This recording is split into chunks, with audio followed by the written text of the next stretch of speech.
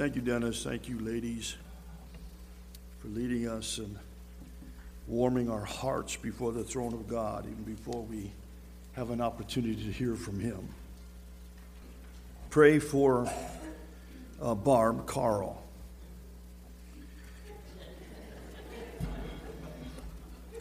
For the month of September, for the rest of the month of September, she will be traveling with her husband on vacation. But we trust and we know, we should rephrase that, we know that the lives that they stop and visit will be blessed. Pray for their safety. Pray for their joy. Some people here in the congregation were probably wishing they would go with you for some of the things that you will see in Montana and then up into Colorado and joyous places of beauty, that's for sure, of seeing God's creation. I'm sure your lives will be touched as you will touch the lives of other people. Let's pray together. Father, it is with great joy that even though outside it seems to be gloomy, those of us with arthritis are feeling the effects of it. And yet, Lord, inside is joyous. For we're with your people. It's a joy to be here this morning to lift our voices in praise to you as we have sung about you being our solid rock. And realizing the fact that we do need you every hour. Maybe the word should change to every second. And then to realize that our precious Lamb of God was slain for us. That by grace through faith, by trusting in Him and Him alone, we have eternal life. We're grateful for that. And yet to rehearse that together as a congregation brings great joy. For whether the events outside, whether the circumstances that surround our lives, I'm grateful, Lord, that those things don't control you. For you're the same yesterday, today, and forever. And we're grateful that here this morning we can rehearse that. We can be reminded of that. That God, you are still good all the time. And all the time, you're still good.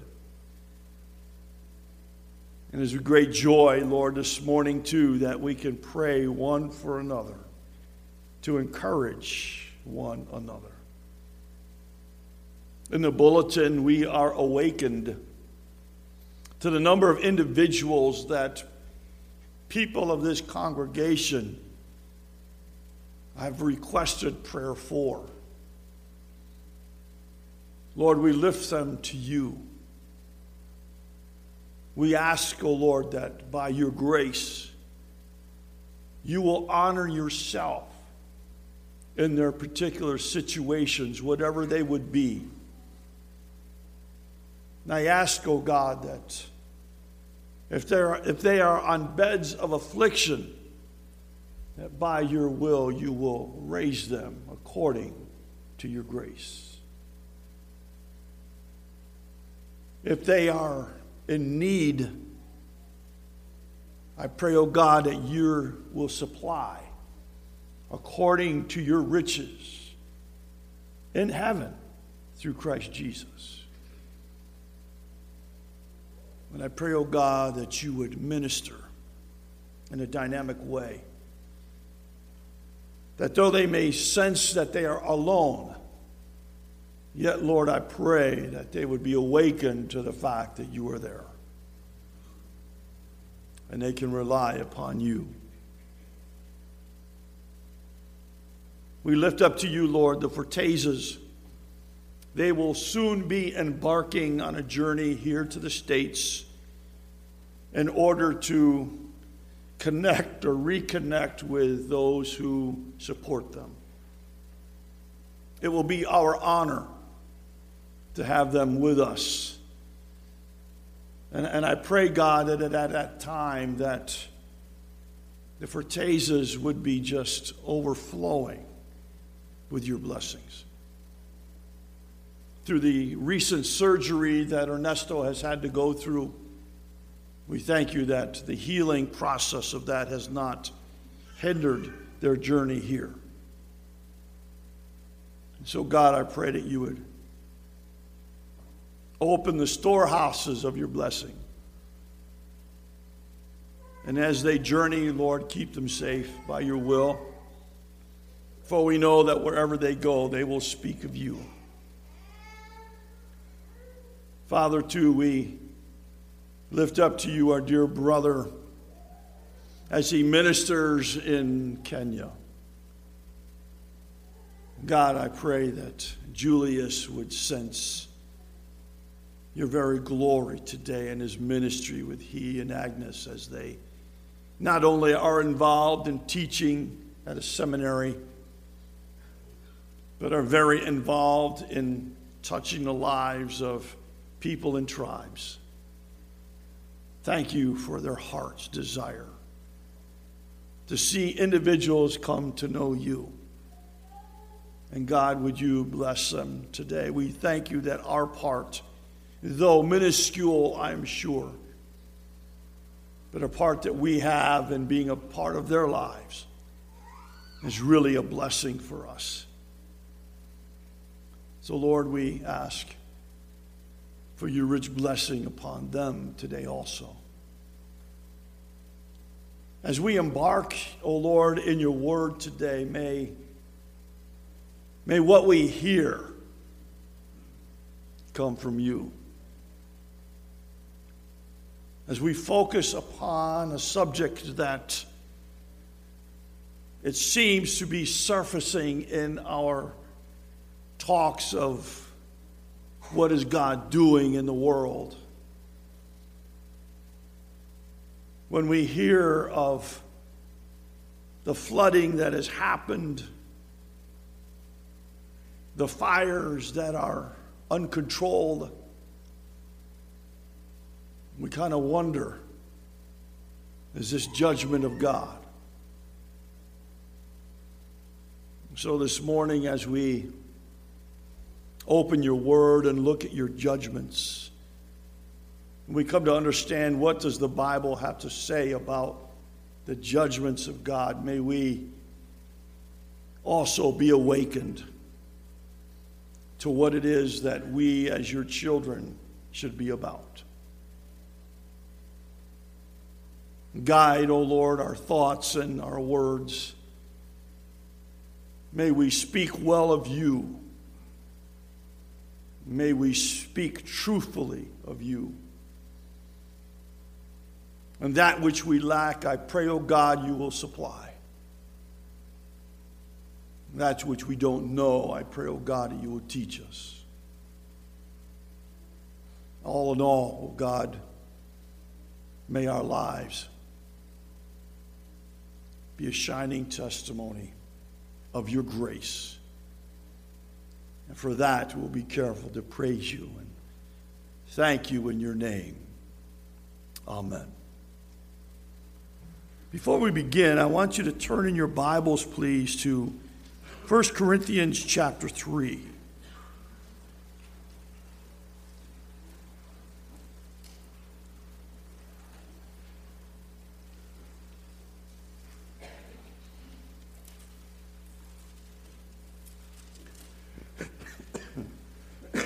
Excuse me. 1 Corinthians chapter 3.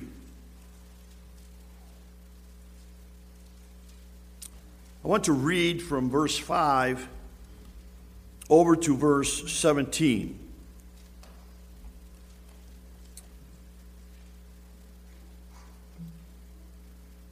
Who then is Paul? And who is Apollos, but ministers through whom you believed, as the Lord gave to each one? I planted, Apollos watered, but God gave the increase. So then neither he who plants is anything, nor he who waters, but God who gives the increase. Now he who plants and he who waters are one, and each one will receive his own reward according to his own labor. For we are God's fellow workers. You are God's field. You are God's building. All of this is according to the grace of God, which was given to me as a wise master builder. I have laid the foundation, and another builds on it, but let each one take heed how he builds on it. For no other foundation can anyone lay than that which is laid, which is Jesus Christ. Now, if anyone builds on this foundation with gold, silver, precious stones, wood, hay, straw, each one's work will become clear, for the day will declare it, because it will be revealed by fire. And the fire will test each one's work of what sort it is. If anyone's work which has built on it endures, he will receive a reward. If anyone's work is burned, he will suffer loss, but he himself will be saved, yet so as through fire. Do you not know that you are the temple of God, and that the Spirit of God dwells in you? If anyone defiles the temple of God, God will destroy him.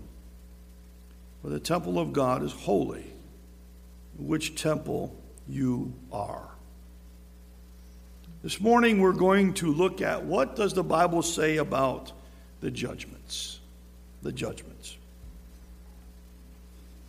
Before we begin, though, I at least want to clarify a certain position. I would not be in the camp of saying that the most recent happenings, catastrophes in and around Houston and over into Louisiana is a judgment of God upon sin. I don't know that, and neither do you. But we can say this, that in that situation, God has given himself a witness of his power. That we do know. During the time of nearly 16 years ago now, when two jets flew into the towers of New York City, when one jet flew into the section of Pentagon, and another jet did not make its destination. It crashed in a field west of here. There were individuals. There were, as we would say, big gun pastors who were saying that those were judgments against the United States for their turning of their back upon God. That I don't know. But I do know this, that in those events, God had a witness of himself. All I do know is what the Word of God has to say about judgments. We are going to look at 3 of them. These are not the exhaustive ones, because I am aware of the fact that even in the proclamation of Genesis chapter 12, when Abraham is given a covenant by God, in that covenant there is a judgment. There's also a blessing. For God said, in those nations that bless you, I will bless. But those nations that curse you, I will curse. That's a judgment. There are other happenings in the Word of God that we can at least see that it is a judgment of God. The 70 years of captivity that the nation of Israel was taken off in the land of Babylon was a judgment from God. And I would dare say that the most important judgment happened on a mountain called Calvary, where God laid his judgment upon his Son, so that we, by grace through faith, may have everlasting life for those who believe. But the three judgments that I want to at least cover, at least to open your mind of inquisitiveness, that maybe you will check them out yourselves, is this. We're going to look at the judgment seat of Christ. The next judgment we're going to look at is the judgment of the sheep and the goat nations. The third judgment will be the great white throne judgment. These, I can guarantee you, according to the Word of God, are places of judgment from God. One has nothing to do with condemnation. Two do.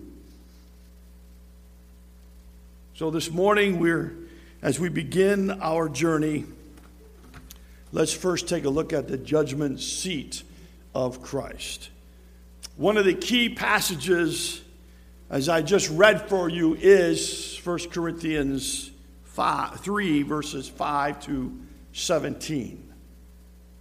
But in Romans chapter 14, verses 1 to 13, especially verse 10, the Apostle Paul is writing to the church at Rome, to the believers there, and he's warning them, do not judge your brothers.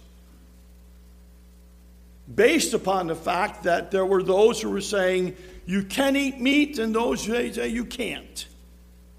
There are those who say that we can worship certain holidays, and those who say they can't. In present day, it would be those who say you can't go to movies and those who can. You can't wear blue jeans and those who say you can. You got to have King James, or you know where I'm going with that. The Apostle Paul was warning them not to judge on the minor situations.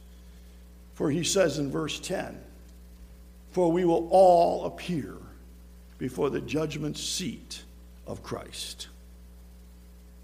It's a key passage. Go and check it out for yourself. The passage we read is also part of that judgment seat of Christ.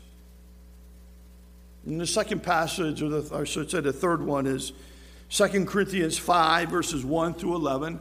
Again, especially verse 10, it highlights the judgment seat of Christ. Well, that brings us to this. What is the purpose of this judgment? What is the purpose? The first purpose is this: to judge the works of believers while serving God on the earth. It is to judge the works of believers while serving God on this earth. How many of you in high school were in a marching band? Let me see your hands. And most likely you were in events where you were in competition. And you would march up to the judgment seat. That's what it's called. The judgment seat of that competition, and you would perform. You were judged by your works on the field. How well you played, how straight your lines were, how the baton twirlers and the flag girls, how they were in sync, everything. You were judged about being a band, a marching band.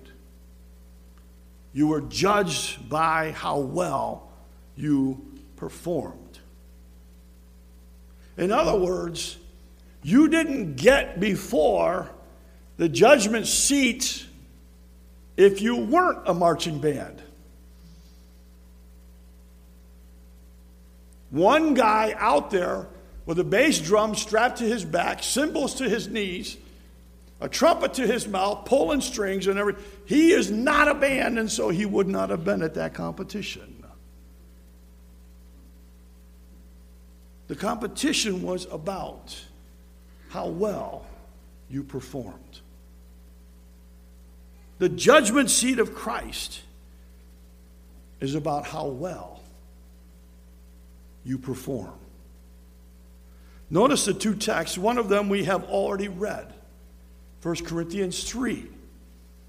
The performance is how do you build upon the foundation of Jesus Christ? There's only two types: gold, silver, precious stones, wood, hay, straw. I believe they are speaking with your heart's condition as to what you're doing. They're both going to be tested the same way, as by fire. And only that which remains, it says, you will receive a reward. The second passage is 2 Corinthians 5 and verse 10. Again, when it describes about being at the judgment seat of Christ and receiving your rewards. So that is the first purpose. The second purpose of this judgment is to remind believers that they need to be found ready. They need to be found ready. In 2 Corinthians 5, verses 9 through 11, when you compare that to 1 Corinthians 15 and verse 58, you come to realize that the Apostle Paul, who wrote both of these statements, says this for 2 Corinthians 5. He says, therefore, knowing the terror of the Lord, we persuade men to be ready. In 1 Corinthians 15:58, it says, therefore, be steadfast, unmovable, always abounding in the work of the Lord, knowing that your labor in the Lord will not be in vain. This judgment seat, this anticipation of standing before the Lord to give an account of what you have done, should stir us on to at least, am I ready to be there? And the third purpose is this: to reward believers for the works they have done for the glory of God. We will receive rewards. Knowing full well of what the judgment is, let me tell you what the judgment is not. What this judgment is not about. The judgment seat of Christ is not a judgment for salvation. Will someone give me an amen? It is not about salvation. Remember the illustration of the marching band. If you weren't a marching band, you were not getting into that competition and standing before the judge's seat. If you are not a believer, you will not stand before the judgment seat of Christ. Salvation is not the issue. Let me put it in street talk. You ain't getting there unless you got it here.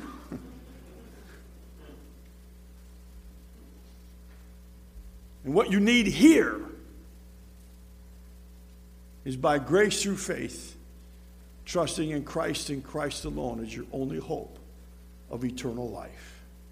Then you will stand before the judgment seat of Christ. Salvation is not the issue. The issue is the judgment of works, whether good or bad. In fact, only those who have trusted Jesus Christ as their Savior will appear at this judgment. Question is, when? When is this judgment going to happen?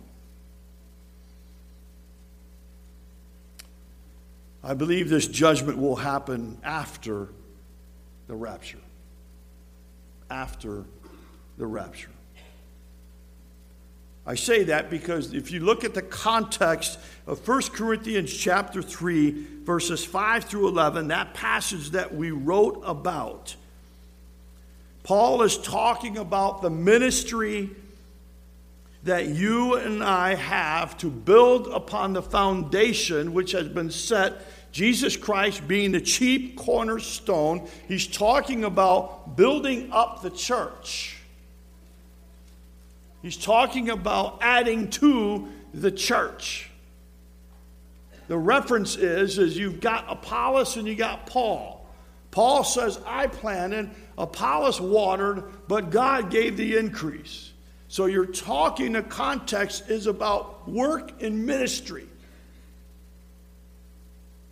But you'll notice in verse 13, it says, for on that day, and day in your text is capitalized. What day is he referring to? It's in reference to what we've already talked about, the day of the Lord. And the day of the Lord, as is in reference to in some of the Old Testament prophets of Isaiah and Jeremiah, and in the New Testament, the day of the Lord is in reference to a period of time which stretches from Jesus Christ coming in the clouds to take us home as the church all the way until when he comes back to the earth and establishes himself as the King of Kings upon this earth. That is the day of the Lord. And so when Paul says everything will be revealed on that day, he's referencing the fact that during the day of the Lord, which will begin at the time of what we call the parousia, the calling out, the rapture.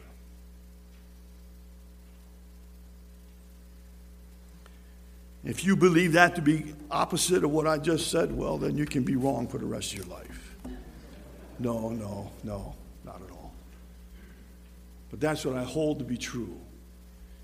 That the judgment seat of Christ happens after the rapture of the church. Let's look at the second judgment. The judgment of sheep and goat nations. The key passage is Matthew chapter 25, verses 31 to 46. What is the purpose of this judgment? Well, it's an answer to the disciples' questions in Matthew 24 and verse 3. It's an interesting question. It has three parts to that question.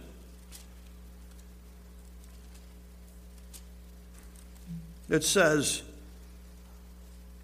now he sat on the Mount of Olives. The disciples came to him privately saying, tell us, when will these things be?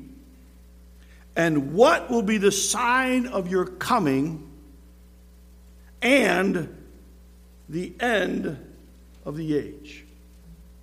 Three parts to that question. Jesus begins to answer that in chapter 24 and in 25. And he references the fact of his not coming in the clouds, but coming to the earth.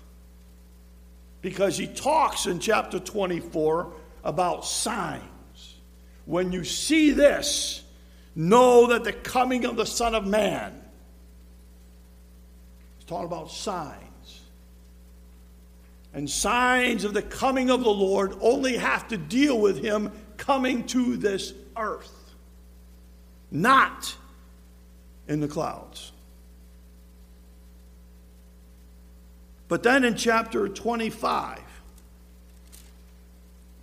Jesus begins to talk about the kingdom, the establishing of his kingdom. And so the purpose of the sheep and the goat nation's judgment is this: to judge the nations on earth for the entrance into Christ's kingdom on the earth. There will be, even after the 7-year tribulation period of time, there will still be nations on this earth. Not everyone's going to be destroyed. Not every nation is going to be wiped out. There will be nations here, and they are going to be judged as to whether they can enter into the kingdom. What is it based upon? Simply this: judgment is based upon the nation's care of my brethren. I believe that's in reference to how well did they treat the nation of Israel during the tribulation period of time. Were they on their side, or were they not?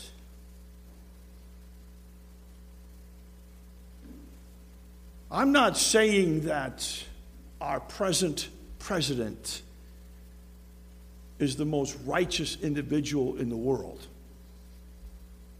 but I'm at least glad that he has reestablished a liking for the nation of Israel that was absent for 8 years prevalent. When our previous administrator went over to Israel and tried to convince the nation to vote against Netanyahu and establish his person. Don't tell me about Russia interfering with our elections. We had a president who tried to interfere with 2 country elections, England and Israel. So don't complain to me about Russia. Plus, I never saw any Russians pulling the switch when I was voting. Did you?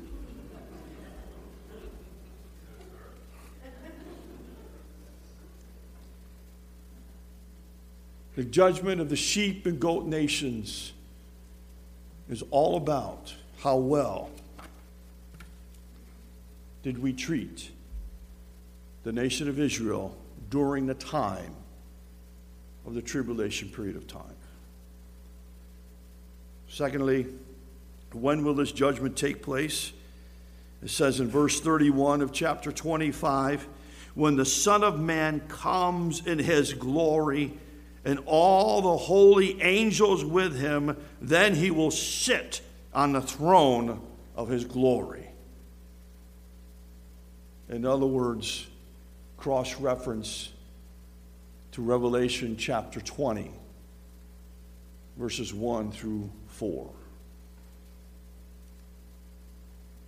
The last one. The great white throne judgment. The key passage is Revelation chapter 20. Turn there, please.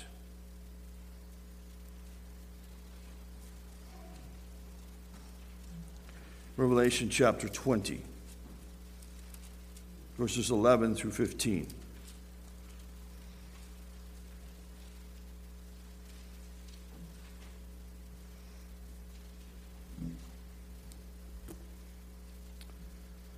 Then I saw a great white throne, and him who sat on it, from whose face the earth and the heaven fled away.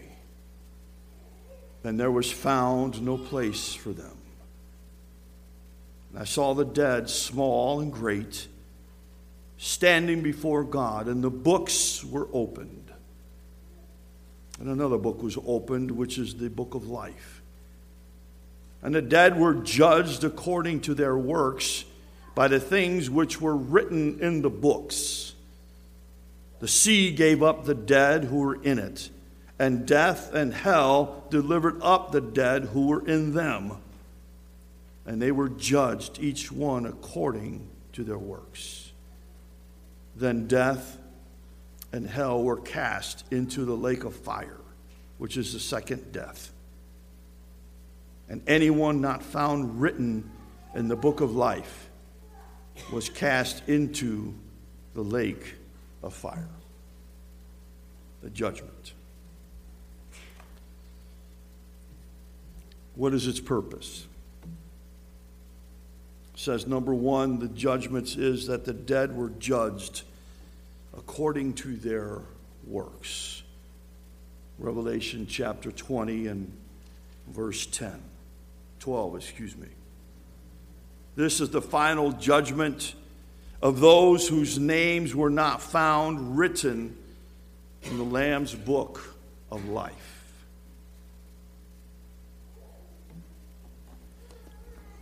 They will be cast into the lake of fire where Satan, the false prophet, and the beast were already cast. Those verses are there for you to go back into the Word and find out that the three darkest enemies of the spiritual realm have already met their judgment. But this judgment is not for the believer. It is only for those who have rejected Jesus Christ. It says, whose name is not found written in the Lamb's book of life. When will this judgment take place?